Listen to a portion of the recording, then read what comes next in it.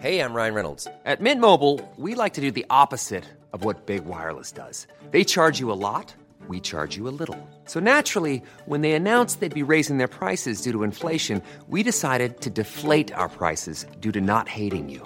That's right. We're cutting the price of Mint Unlimited from $30 a month to just $15 a month. Give it a try at mintmobile.com/switch. $45 up front for 3 months plus taxes and fees. Promo rate for new customers for limited time. Unlimited more than 40 gigabytes per month. Slows full terms at mintmobile.com.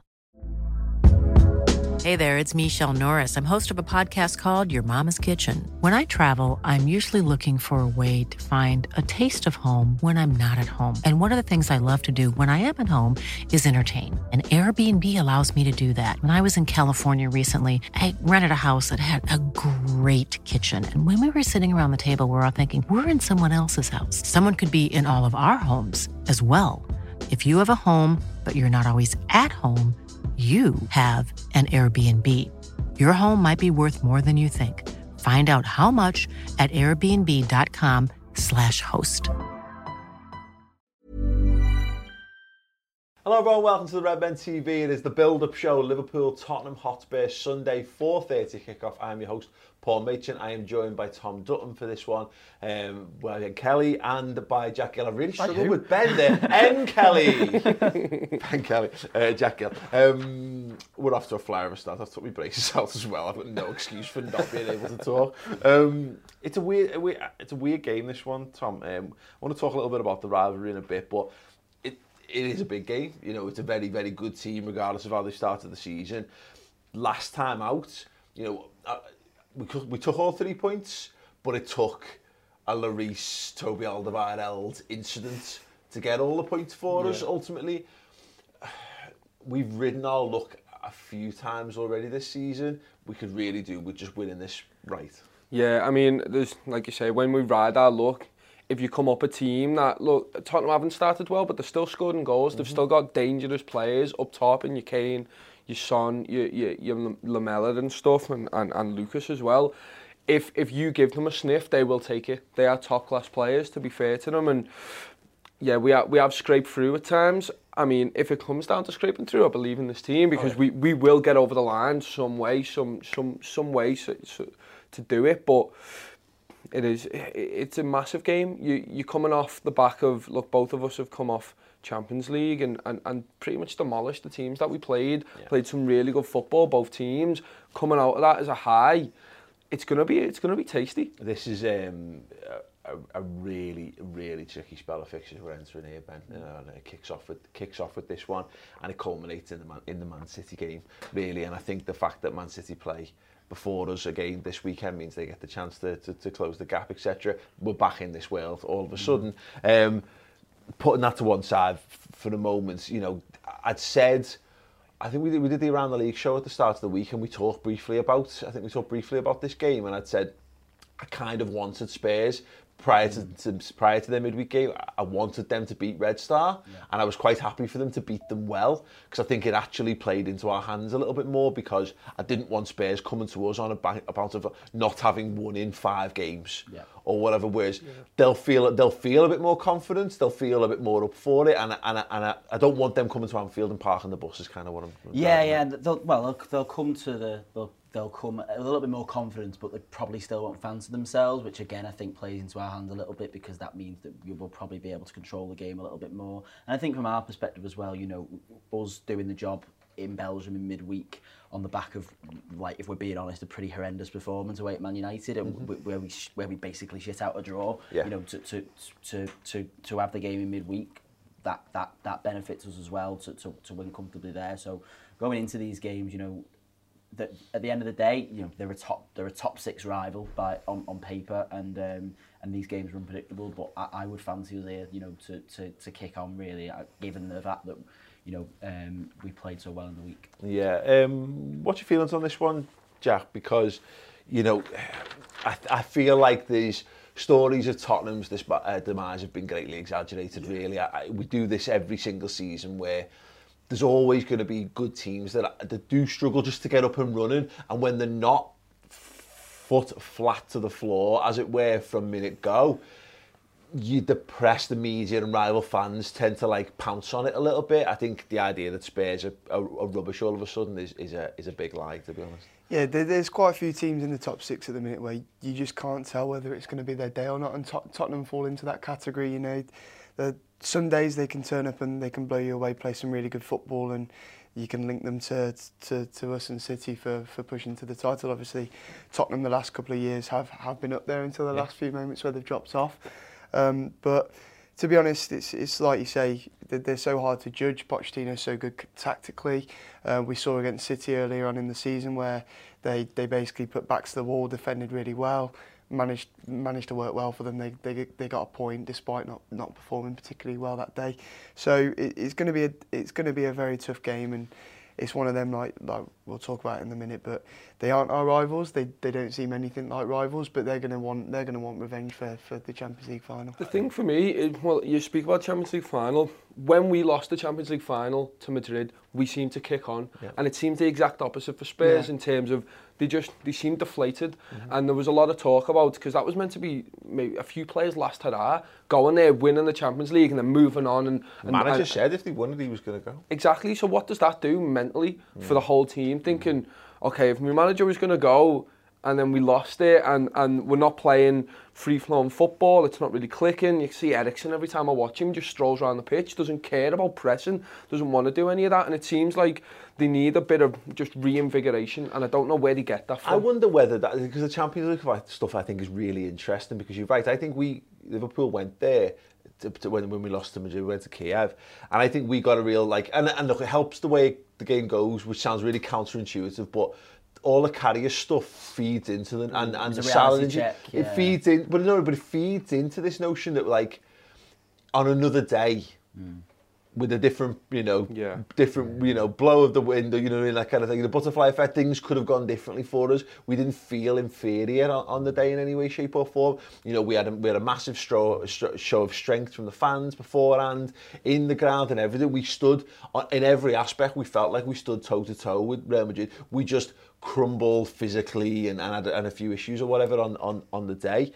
And I don't know whether Tottenham Hotspur, in getting all that way, I don't think they ever felt as though like it was their rightful place. I always felt like, and I got it from some of the fans and whatever, like they felt like, wow, what a great time, what a great opportunity. Isn't it brilliant for us to be here? But I never got a sense like they felt it was destiny to win it or whatever. And then we got there the same way though, didn't we? We both battled against the odds. Their win against Ajax was fantastic. I remember watching it thinking, oh my God, this is amazing. I mean, it wasn't amazing because then it's an all-English final. But I remember thinking, okay, I'm a bit worried here because Spurs could just go, right, we've got this mentality, it's ours, the same way we did.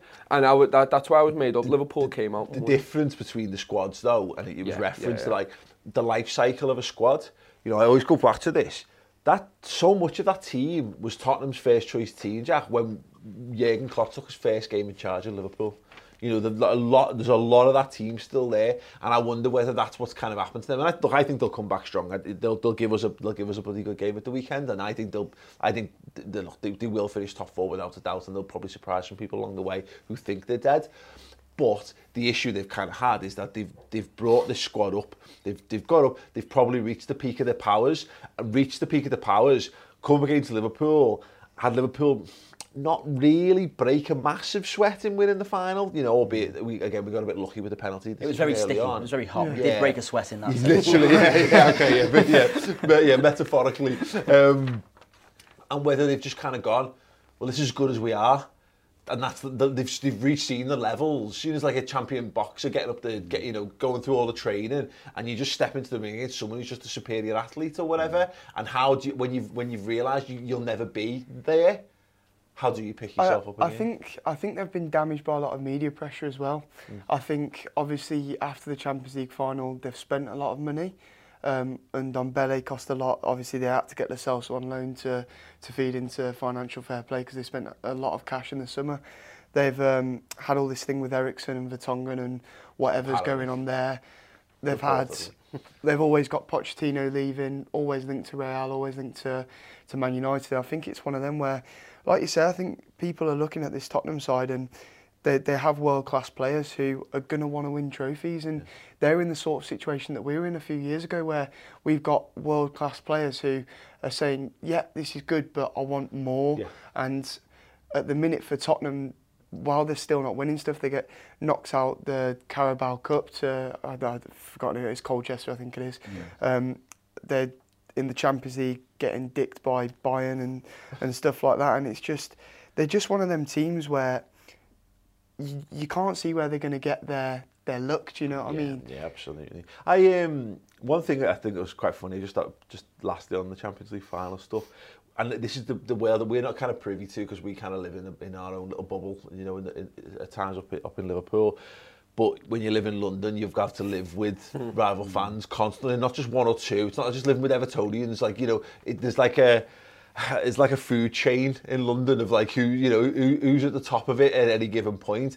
And I love the notion that there's like Chelsea fans winding them up because they won the Europa League and Spurs lost the Champions League final. Whereas I'll be perfectly honest, I'd rather lose a Champions League final than win a Europa League. It's just a sad state of affairs. But yeah, so yeah, I think they've had to live with more banter than most have over the summer. So I do have a degree of sympathy with Tottenham Hotspur fans. But as mentioned, I don't consider them rivals, and I find that really odd when I think about it. I got asked to do a video for Ball Street a couple of years ago, and it was like, talk about the rivalry, because I remember the Fighting Cock podcast put a graphic out about how many years they finished above us or something like that, get back in your hole, Liverpool fans, and blah, blah, blah. And I remember thinking like, oh wow, I never thought you had an opinion on us. When I'm asked to name the top teams, like, it's embarrassing how often I go, and someone goes, Tottenham, Paul. I go, Tottenham! You know, like, you know, because I don't like Chelsea, can't stand Chelsea, I can't stand, obviously, United.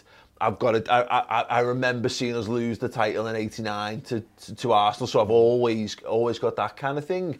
And then City more recently. I always had a soft spot for City in the '90s because of Oasis and all that kind of stuff. But now I can't stand them because of recent rivalry. But Spurs, I don't have any antipathy. This is probably why they hate us. Because when you think about it, because we're going, who, and they're like, hello, and we're just like, well, I'm your arch nemesis, and you're like, sorry, who are you again? Yeah. Rivalries are born out of success, aren't they? Really, it's why, look, as much as we didn't want it, and I still don't really want it. Us and City is it's a rivalry now because we're battling for the top stuff. We're battling every time, and I don't remember really battling with Spurs every time. Yeah, we used to battle for top four. We were battling against our own ineptitude. They thought they were battling against us, and we were battling against us being shit. Yeah. And looking at ourselves, going, like running a race and looking at you. We're looking at our legs, going, why are you shit? Why aren't we faster? Why aren't we running better? And they're looking behind, going, whoa, we're doing in your face, Liverpool.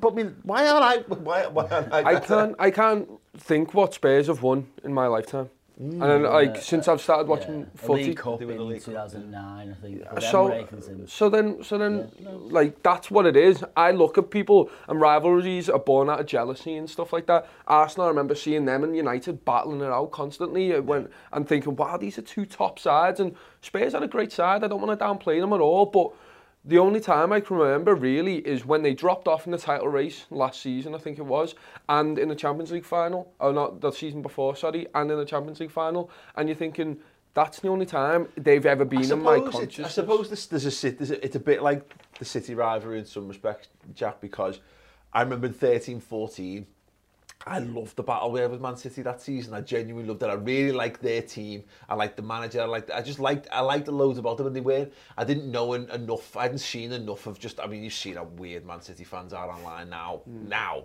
But at the time, you didn't really see it. So I enjoyed it from a football rivalry. I thought this is going to be a really positive rivalry with that. And then we dropped off, and then we got rubbed in our faces for a bit, and then we come back, and it's gotten a bit. It's just a bit odd, our rivalry with them. It's a bit more from their side. I think it's a bit weirdly bitter and twisted. Yeah, but I could see it being like that a bit with Spurs. I think we've got a good football rivalry going with them, but nothing deeper. It's one of them, isn't it, where Tottenham fans are always going to try and force a rivalry. Liverpool fans have this stereotype that we're easy to bite or we're easy to wind up or whatever. But I think, to be honest with you, as you say, I'm not bothered about Tottenham. They're just one of them teams where actually I wouldn't mind them winning the league to stop Chelsea, United, Arsenal. if we're not in the race, Yeah. I wouldn't mind, because as long as those lot don't win it, Tottenham can have it all they want. It was all those Arsenal fans who came out and like, oh, we're going to support Liverpool on the fine, we're getting loads of abuse for this. And I just said, fuck off Arsenal, we don't want your support. Have a holiday. Just go and have a holiday, go and see your family, just leave it alone, don't watch the game. Yeah. You know, we don't want your support, we're fine. And a lot of people go, oh, no, don't be so salty. It's like, I don't want to, I hate Arsenal, I don't want Arsenal fans backing us anyway. So in that regard, you're right, I prefer, I'd much rather Spurs be successful than any of the other London clubs, because again, just fine, aren't they? No. That might change if they get something at the weekend, to be fair. Tom, speaking of the weekend then, Jurgen Klopp's got some options. Now, we're recording this ahead of the press conference. I'll be doing the starting 11 prediction a little bit later on Friday, so I've got a clearer picture of things. We'll do preferred 11s in a little bit, but we've played ourselves into a position all of a sudden, and it's been a bit of a slow burn, and it might come too soon for Naby and Ox given their exertions in midweek, but Players off the bench, Paul. We've got attacking midfielders off the bench. Yeah. And it's been a while where you can look at it and go, because there was always doubt. You can say, oh, you can bring Keita on, you can bring Oxlade-Chamberlain on, but are they going to affect football games? The answer now is yes. And you've also got Lallana in there. The answer now is yes, where you can rely, maybe not rely on them, but in the same way as Divock Origi, when we were like, can we really rely on him? And he comes on and he makes an impact every time. And I love the fact now that I was looking at our top scorers, and Mane's on 9 in all comps, I'm pretty sure. Mane's on 9, Salah's on 7, Firmino's on 3, Milner's on 2. We're just getting goals from other places as well, in terms of Spurs have got Kane's on 10, who's firing away their top scorer, because they're just going for this focal point, and then there's Son, Lucas and Lamella who are helping as well. But I think I just really enjoy the fact how that many goals have they scored? Just to see how well your point holds up. They've scored, Son's 5, Lucas is 5, Lamella's 4.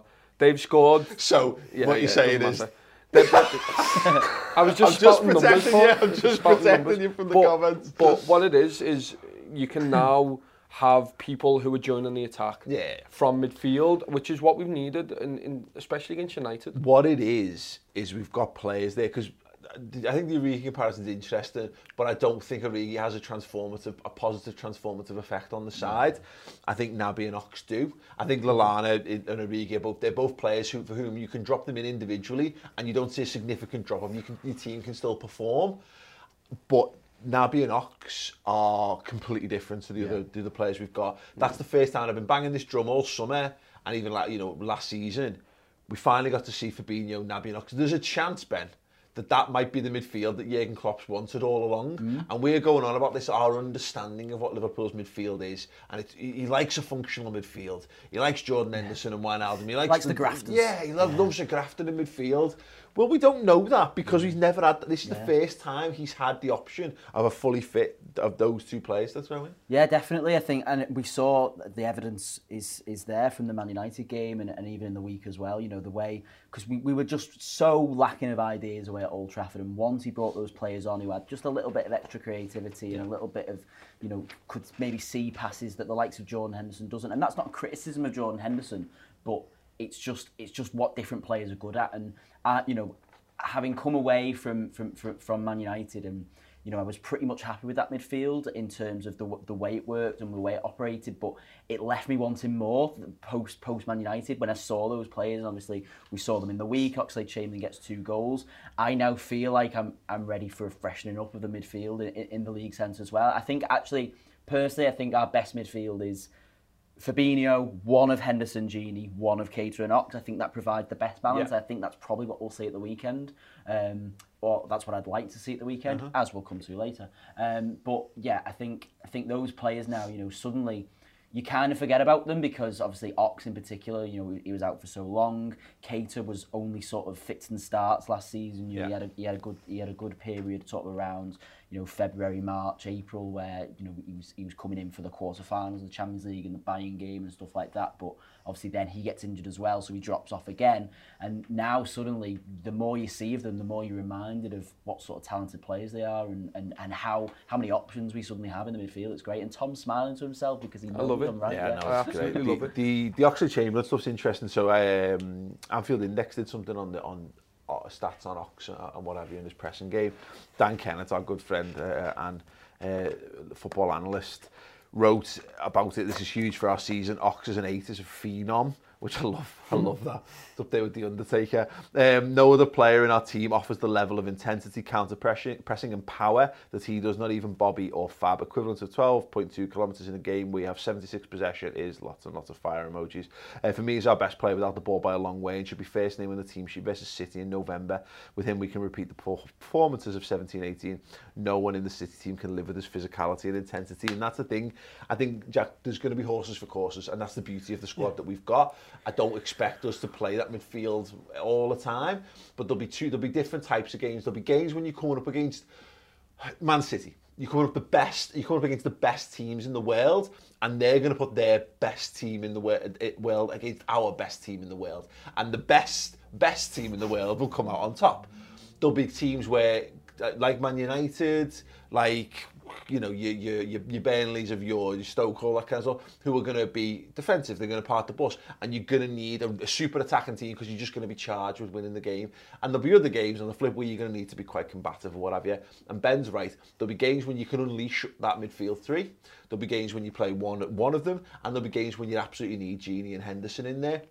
But again, that bodes so well for us because, like I said, we've just not had that option. We haven't seen Klopp's final form team in full action yet, I don't think. The season's 38 games long. That's just the Premier League. Then Dynamite inside, Jack. In the Champions League, you've got at least 6.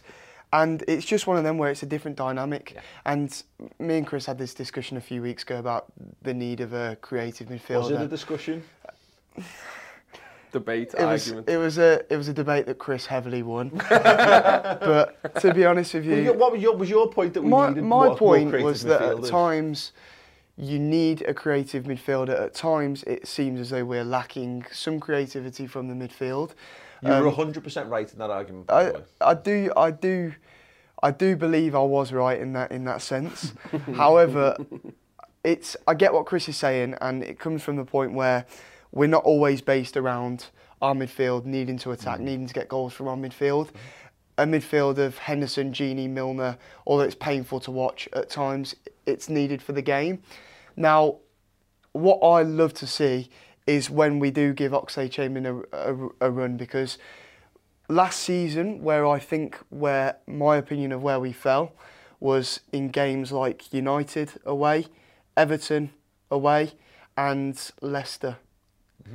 And then I feel as though the problem was lacking a creative midfielder, which now we've got Naby and Oxlade-Chamberlain back in good form. Yeah. This is perfect for me.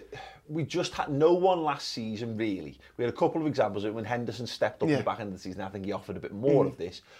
The Oxlade-Chamberlain goals against City 2 seasons ago in the league and in the Champions League, we had no one doing that for us. So you're right. Yeah. I think the problem is when people say creative midfielder, they have this vision of, I think, like a number 10. It's Coutinho. Yeah. That's what the picture of Coutinho, or someone in his, or you know, I referenced Pablo Aimar for some reason on the post-match show the other day, which of course people of a certain age, old school footy manager, champ manager, players will get that reference. But you know, that's it. You're tricky, lightweight, but you know, gets loads of assists and scores well.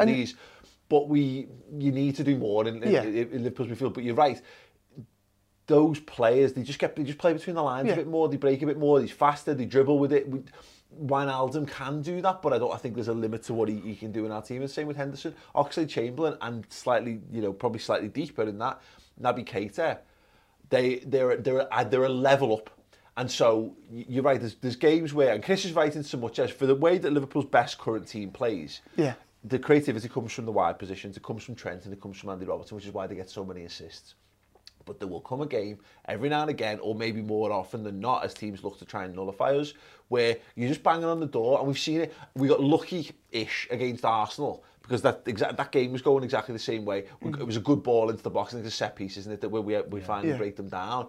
But there's going to be games where you're going to need other ways of doing it, and that's where Oxlade-Chamberlain plays. That's where I think Klopp got it perfect against United, because you know, when do we see Klopp actually making an early substitution? But he bought, was it Ox on after 60 minutes? 60 and it was just like he knew that we needed a creative player in that game. Where I feel as though it's it's coming is obviously with Naby Keita going into that game against Genk, everyone's eyes was on him, going, oh, this is when we're going to unleash Keita. Everyone forgot about Oxlade-Chamberlain being in the lineup. Well, Ox showed us, didn't he? You know, and you can caveat it, Tom, with it being Genk all we want. I mean, that's fine to say, like, you know, not necessarily the best team we're going to face this season by any stretch. Although I was impressed by them, like. But what he did, he scored two boss goals from positions of the pitch where we don't score goals. Ever catch yourself eating the same flavorless dinner 3 days in a row? Dreaming of something better? Well, HelloFresh is your guilt-free dream come true, baby. It's me, Keke Palmer. Let's wake up those taste buds with hot, juicy pecan-crusted chicken or garlic butter shrimp scampi. Hello Fresh. Stop dreaming of all the delicious possibilities and dig in at HelloFresh.com. Let's get this dinner party started. One size fits all seemed like a good idea for clothes. Nice dress. It's a t-shirt. Until you tried it on. Same goes for your healthcare. That's why United Healthcare offers a variety of flexible, budget-friendly coverage for medical, vision, dental, and more. So whether you're between jobs, coming off a parent's plan, or even missed open enrollment, you can find the plan that fits you best. Find out more about United Healthcare coverage at uh1.com. That's uh1.com. Hey there, it's Michelle Norris. I'm host of a podcast called Your Mama's Kitchen. When I travel, I'm usually looking for a way to find a taste of home when I'm not at home. And one of the things I love to do when I am at home is entertain. And Airbnb allows me to do that. When I was in California recently, I rented a house that had a great kitchen. And when we were sitting around the table, we're all thinking, we're in someone else's house. Someone could be in all of our homes as well. If you have a home, but you're not always at home, you have an Airbnb. Your home might be worth more than you think. Find out how much at airbnb.com/host. The thing is, with Oxlade-Chamberlain, you're talking about we're changing our midfield because we can't get any joy out of the flanks. When we played against Genk, Oxlade-Chamberlain was doing the Coutinho role in terms of scoring from outside the box. It didn't nullify our wing play at all. James Milner was still getting up the side of the pitch. Andy Robertson was still playing well on that left-hand side, linking with Naby Keita. So it's the best of both worlds when Oxlade-Chamberlain's on the pitch and when we get our tactics spot on, which we did against Genk. And I really love that in prospect. Is having, we've spoke how many times about we've got so many options in attack. We've got our fullbacks racing on. We've got our wingers tucking in, but can also get to the byline. We've got Bobby Firmino, who does magical things in the midfield, in the middle of the park. Sorry, to link it all up. And now we've got these attacking midfielders in prospect who can come in, and when Bobby Firmino wants to drop deep and wants to link up play and it's getting a bit tight in the midfield, Oxlade-Chamberlain just has a shot. You've seen Gini Wijnaldum even had a few shots every now and then. Naby Keita had a go at it, and it's creating so many more dangerous situations, and it frees up so many more players that are usually double marked. The teams defend, it's so compact in the middle of the defence, because that's what you do. You're protecting your 18-yard box effectively. So we play wide to try and stretch things out, but you so often not. You get into a routine, and we've seen it sort of happening in Sheffield United, happening in Manchester United as well, when you're just repeating the same process, and then you're ended up in a situation where you're lumping the ball into the box and you're asking Firmino, Mane, Salah to try and beat these 6'4" centre-halves in the air. The balls are going to be perfect in that regard, and we're better than most at doing that, so we still got that as an Arsenal. But every now and again, just having someone you need in that instance where it's so tight in front of goal, down the middle of the park, you need brilliant technicians as well. You need lads whose just touch is tighter, it's quicker, they move the ball, and having an eye for goal as well. You know, so all of a sudden you're set. Liverpool are going to play that wide. We play the ball into the midfield, well, you know they're just going to shift it out to the other side. Then all of a sudden, Ox just hits it. Yeah. First time with the outside of his boot onto the top of the crossbar and in, but that's it. And you know, look, he's not going to score with every shot. And you don't want to end questions. Exactly. You don't want to end up in a Coutinho situation where you're having 50 shots a game and you're doing fuck all, because you need to have this process.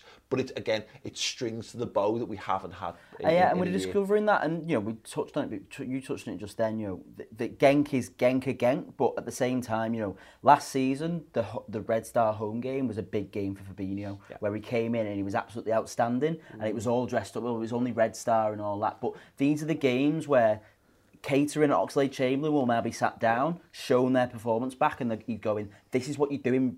You're doing this right, and you're doing all these things correctly, and they can build on that. And these are the type of games where, when you do play well, that gives you confidence. You're told exactly what you're doing. You're told where to improve, and you take that then into the bigger games, such as this one. And absolutely, you know what as well. For ages we've been saying about the fact what's different between us and City. Obviously, City blow away teams, we don't. Then, with that midfield, I think we're fully capable of blowing away teams. When you talk about the teams at the lower end of the league, I really feel like there is so much creativity in that team. When you put Trent in as well and Robbo on the left, there's just so much creativity that we will be able to blow away teams. It's another old wrestling reference, but like the left one don't get you, then the right one will, or the middle one, or the guy just behind the middle one, or the guy just left, just next to him, or the guys out wide. You just add in more ways in which we can hurt you, and there's only so much when you teams at certain levels. There's only so much they can do. I mean, there's only so much of that you can cover, so no, very, very exciting indeed. We're going to talk about whether these lads actually get into our preferred 11s in a moment. But first, we did the Reds News Roundup show this week with Mr. Stehor. It was an absolute belter. Take a look and listen to this. I sometimes wonder whether Jurgen Klopp looks at Raheem Sterling and as a bit of a shame that those guys never cross paths. And obviously they're both English, they're both young players, they're both great talents, and wonder whether if he buys somebody like Jadon Sancho, can he mould him and develop him into a top? Because look, there's no arguing that Raheem Sterling's really kicked on under a top manager at Manchester City. I don't know who's in charge at Dortmund right now, but if imagine somebody like Sancho under one of the best managers in the world.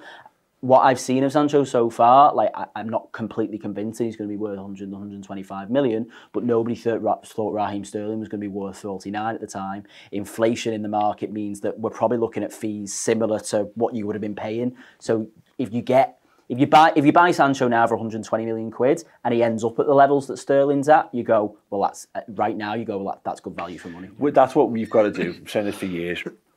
We've built now. And what you do is you do what Barcelona have been doing. The Barcelona model is just top it off. You just top it up. Every now and again, every couple of seasons, you go and buy a massive player who's brilliant. You go and buy one of the best in the world, and then you have the best years of them at your club, and then you fill the rest of your squad out with hopefully some very talented young lads who are coming through. And a lot of this will depend upon winning a Premier League title or whatever, or continue to win Champions Leagues, just so you're making sure that the lads who are in there have got those experiences to pass around the squad. But for me, yes, look, Sancho's on that list, isn't he? The lads that I think I'm just reading the tea leaves and all that kind of stuff. I have a very strong feeling that they're probably going to go big for someone in the summer. I keep hearing the Mbappe stuff. It's never going to be Mbappe.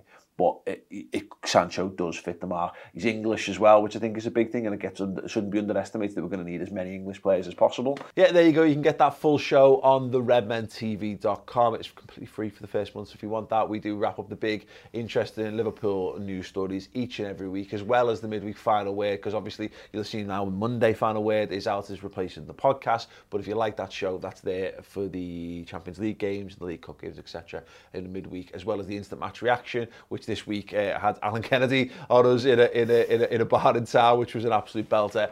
Chris's Stats and Tactics show. There's a whole host of absolutely amazing content and exclusive interviews with the Liverpool manager, Liverpool players past and present as well, and on the website, so yeah, you can go over and check all that stuff out. Anyway, preferred 11s, Jack. Have you got anything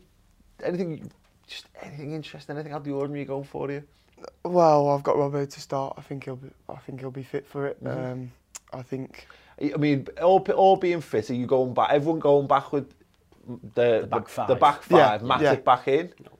Oh no. Gomez comes in. Okay. And it obviously depends how Spurs set up. I had a look. The last 5 games they played a 4-2-3-1. Then before that 3-4-2-1. Before that they played a 4-2-3-1 again. Then a 4-1-2-1-2, and then a 4-2-3-1. So they're changing pretty regularly, which is mad. So we don't know how they're going to set up, but they have some pace.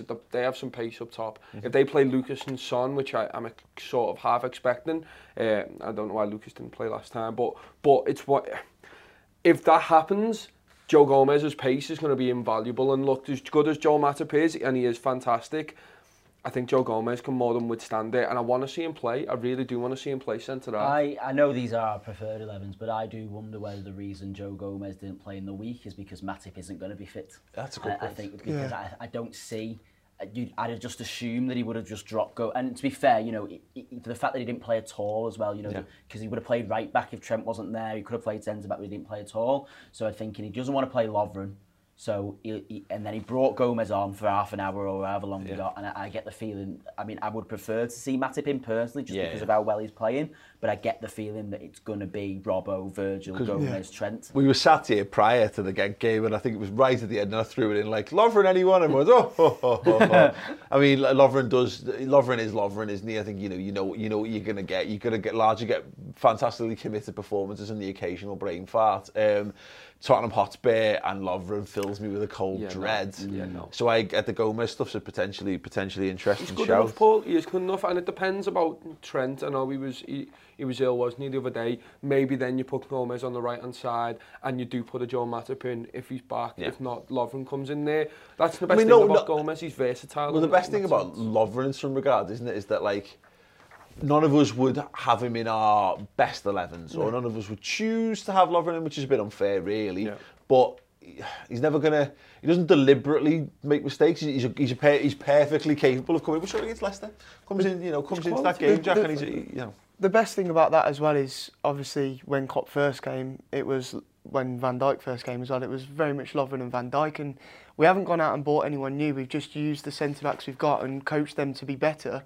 And now Lovren's fallen behind, and it's like you said a few weeks ago, Paul, that you deem Lovren as probably one of the worst players in the squad, and that's saying a lot. He's been a Champions League winner. He's been a World Cup finalist. It's one of them, isn't it? Absolutely. Midfield then, has anyone gone? Fabinho, Naby Oxlade? No, I agree on that. I think Henderson.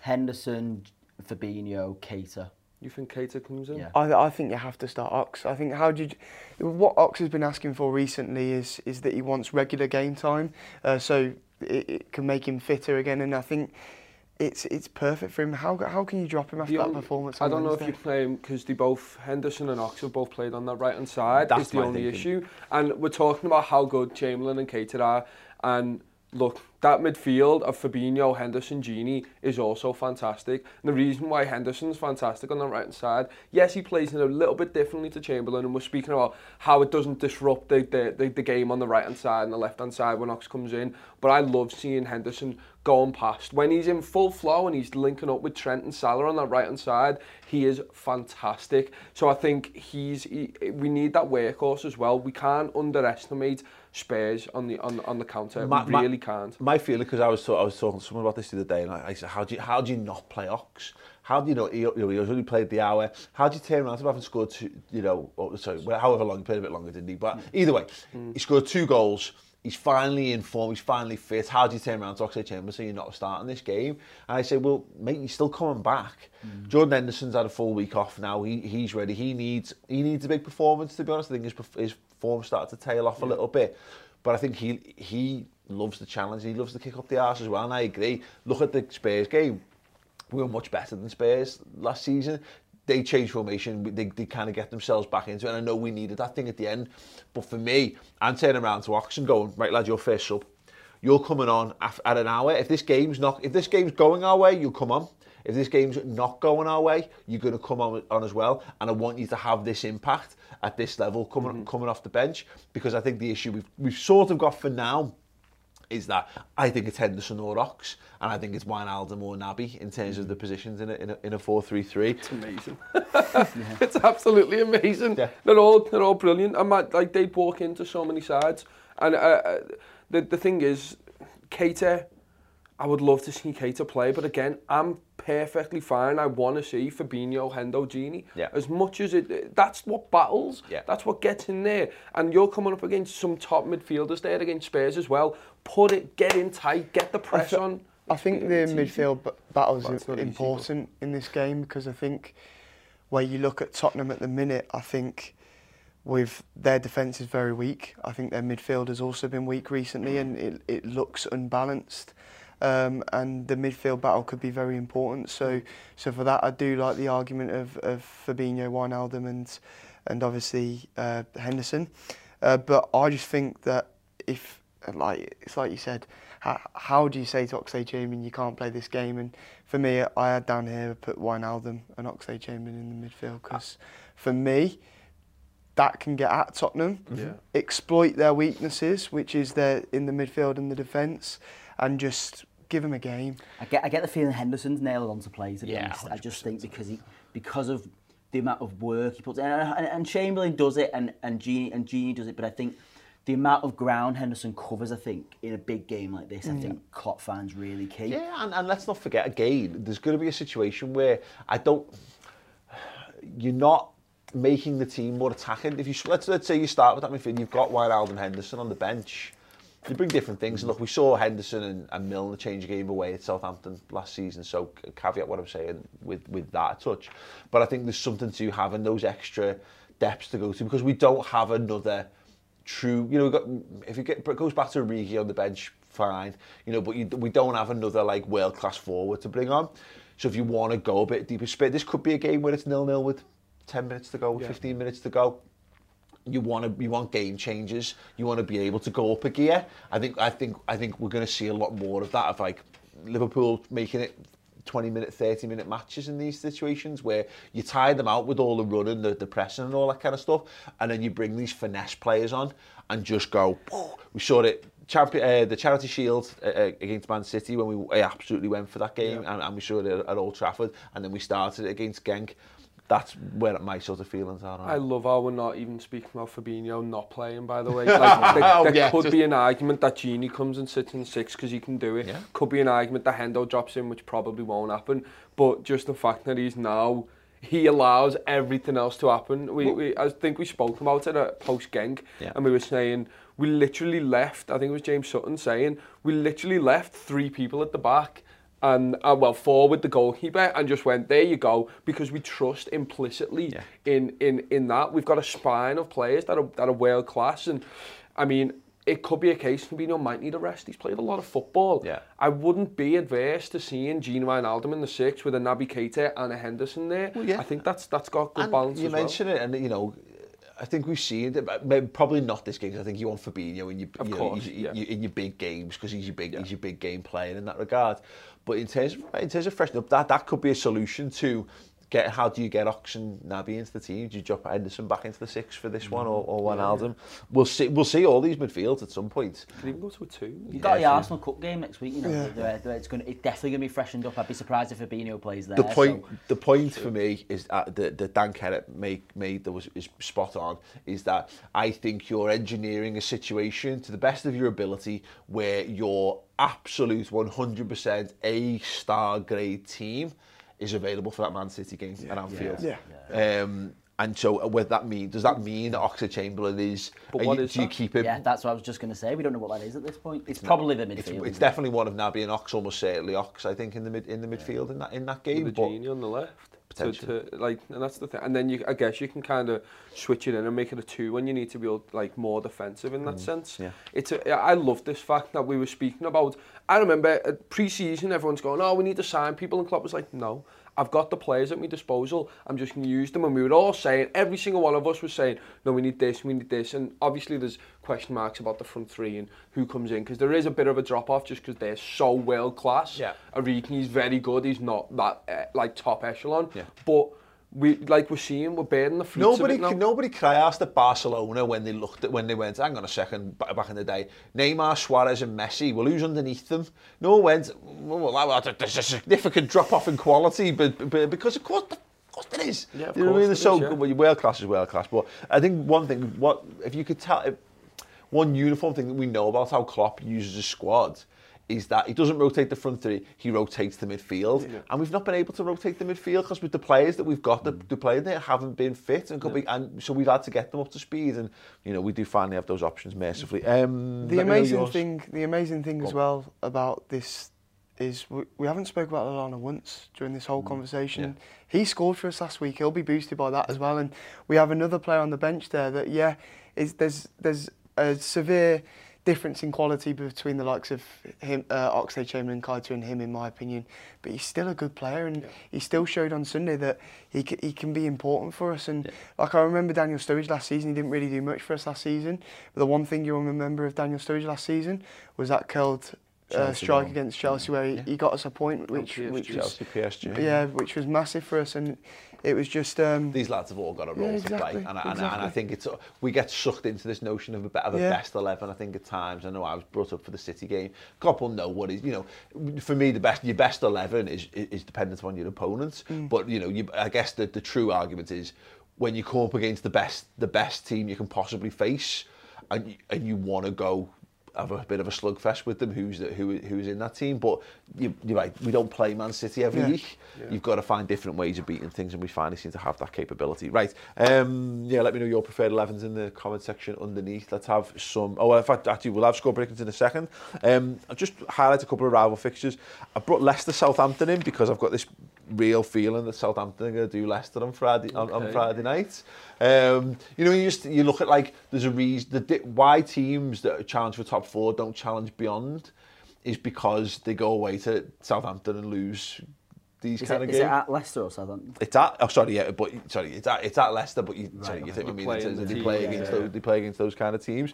The pure Brendan Rodgers Achilles heel is old Southampton. Leicester go second as well if they win. I mean, don't get me wrong, I'd love that pressure on Man City. Yeah, I'd love Brendan to put the pressure on City. That would be incredible. Like the olden days, but like Liverpool is just tough. Man City face Aston Villa, the early kick-off on Saturday. Villa win that, Paul. All day Villa win that. They're a good side, Villa. Obviously, you'd fancy Man City because they're at home and it's they do. But Dean Smith has them organised. If they can just hold on in there, like bang a couple of worldies John in McGinn, from 40 yards. I was thinking that as well, and then I watched his press conference on Sky Sports News yesterday, and it came up. The only way to stop Raheem Sterling is by tying his shoelaces together. So if that's his plan, then go for it. Whatever it takes. Right, cool. Score predictions then, Jack. What do you think? 3-1. Ben.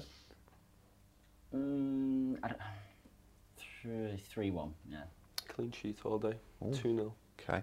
I'll go 2-1, but I think rather than it being their defence chucking one in for us, I think it'll go quite similar to last time, but we'll just go on and we'll score the second goal properly ourselves. Champions League final all over again. Nice little 2-0. Mane hits it at a player's arm. Nice little 2-0. Just belittle the biggest game in European football. No, it's another example. We talk about this all the time. We did this all last season. We'll do it all this season, undoubtedly.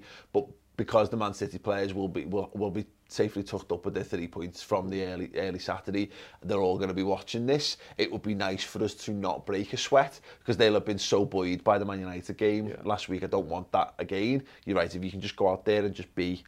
The clean sheet's massive for me, Paul. Yeah. It's massive. Yeah. We haven't had a clean sheet for ages, and Alisson was fuming the other day. It shouldn't have been allowed to happen, that Ghent goal, and our defence is good enough. I don't know why we're conceding these goals. We need to snuff that out. Yeah. It's not affecting us too much, but we used to win games 1-0, and we used to praise our defence like that. Yeah. You've got to go out there and make a stand. Even if it's a 1-0, I'm fine with that. Yeah. Keep your defence tight. Show this. They've scored 15 goals in the league. They score goals. You've got to shut them down for me. Absolutely. So let us know your score predictions and your preferred 11s in the comments below. Check back for the start an 11 prediction show, which I'm going to somehow manage to cobble together. Pick a midfield for that one.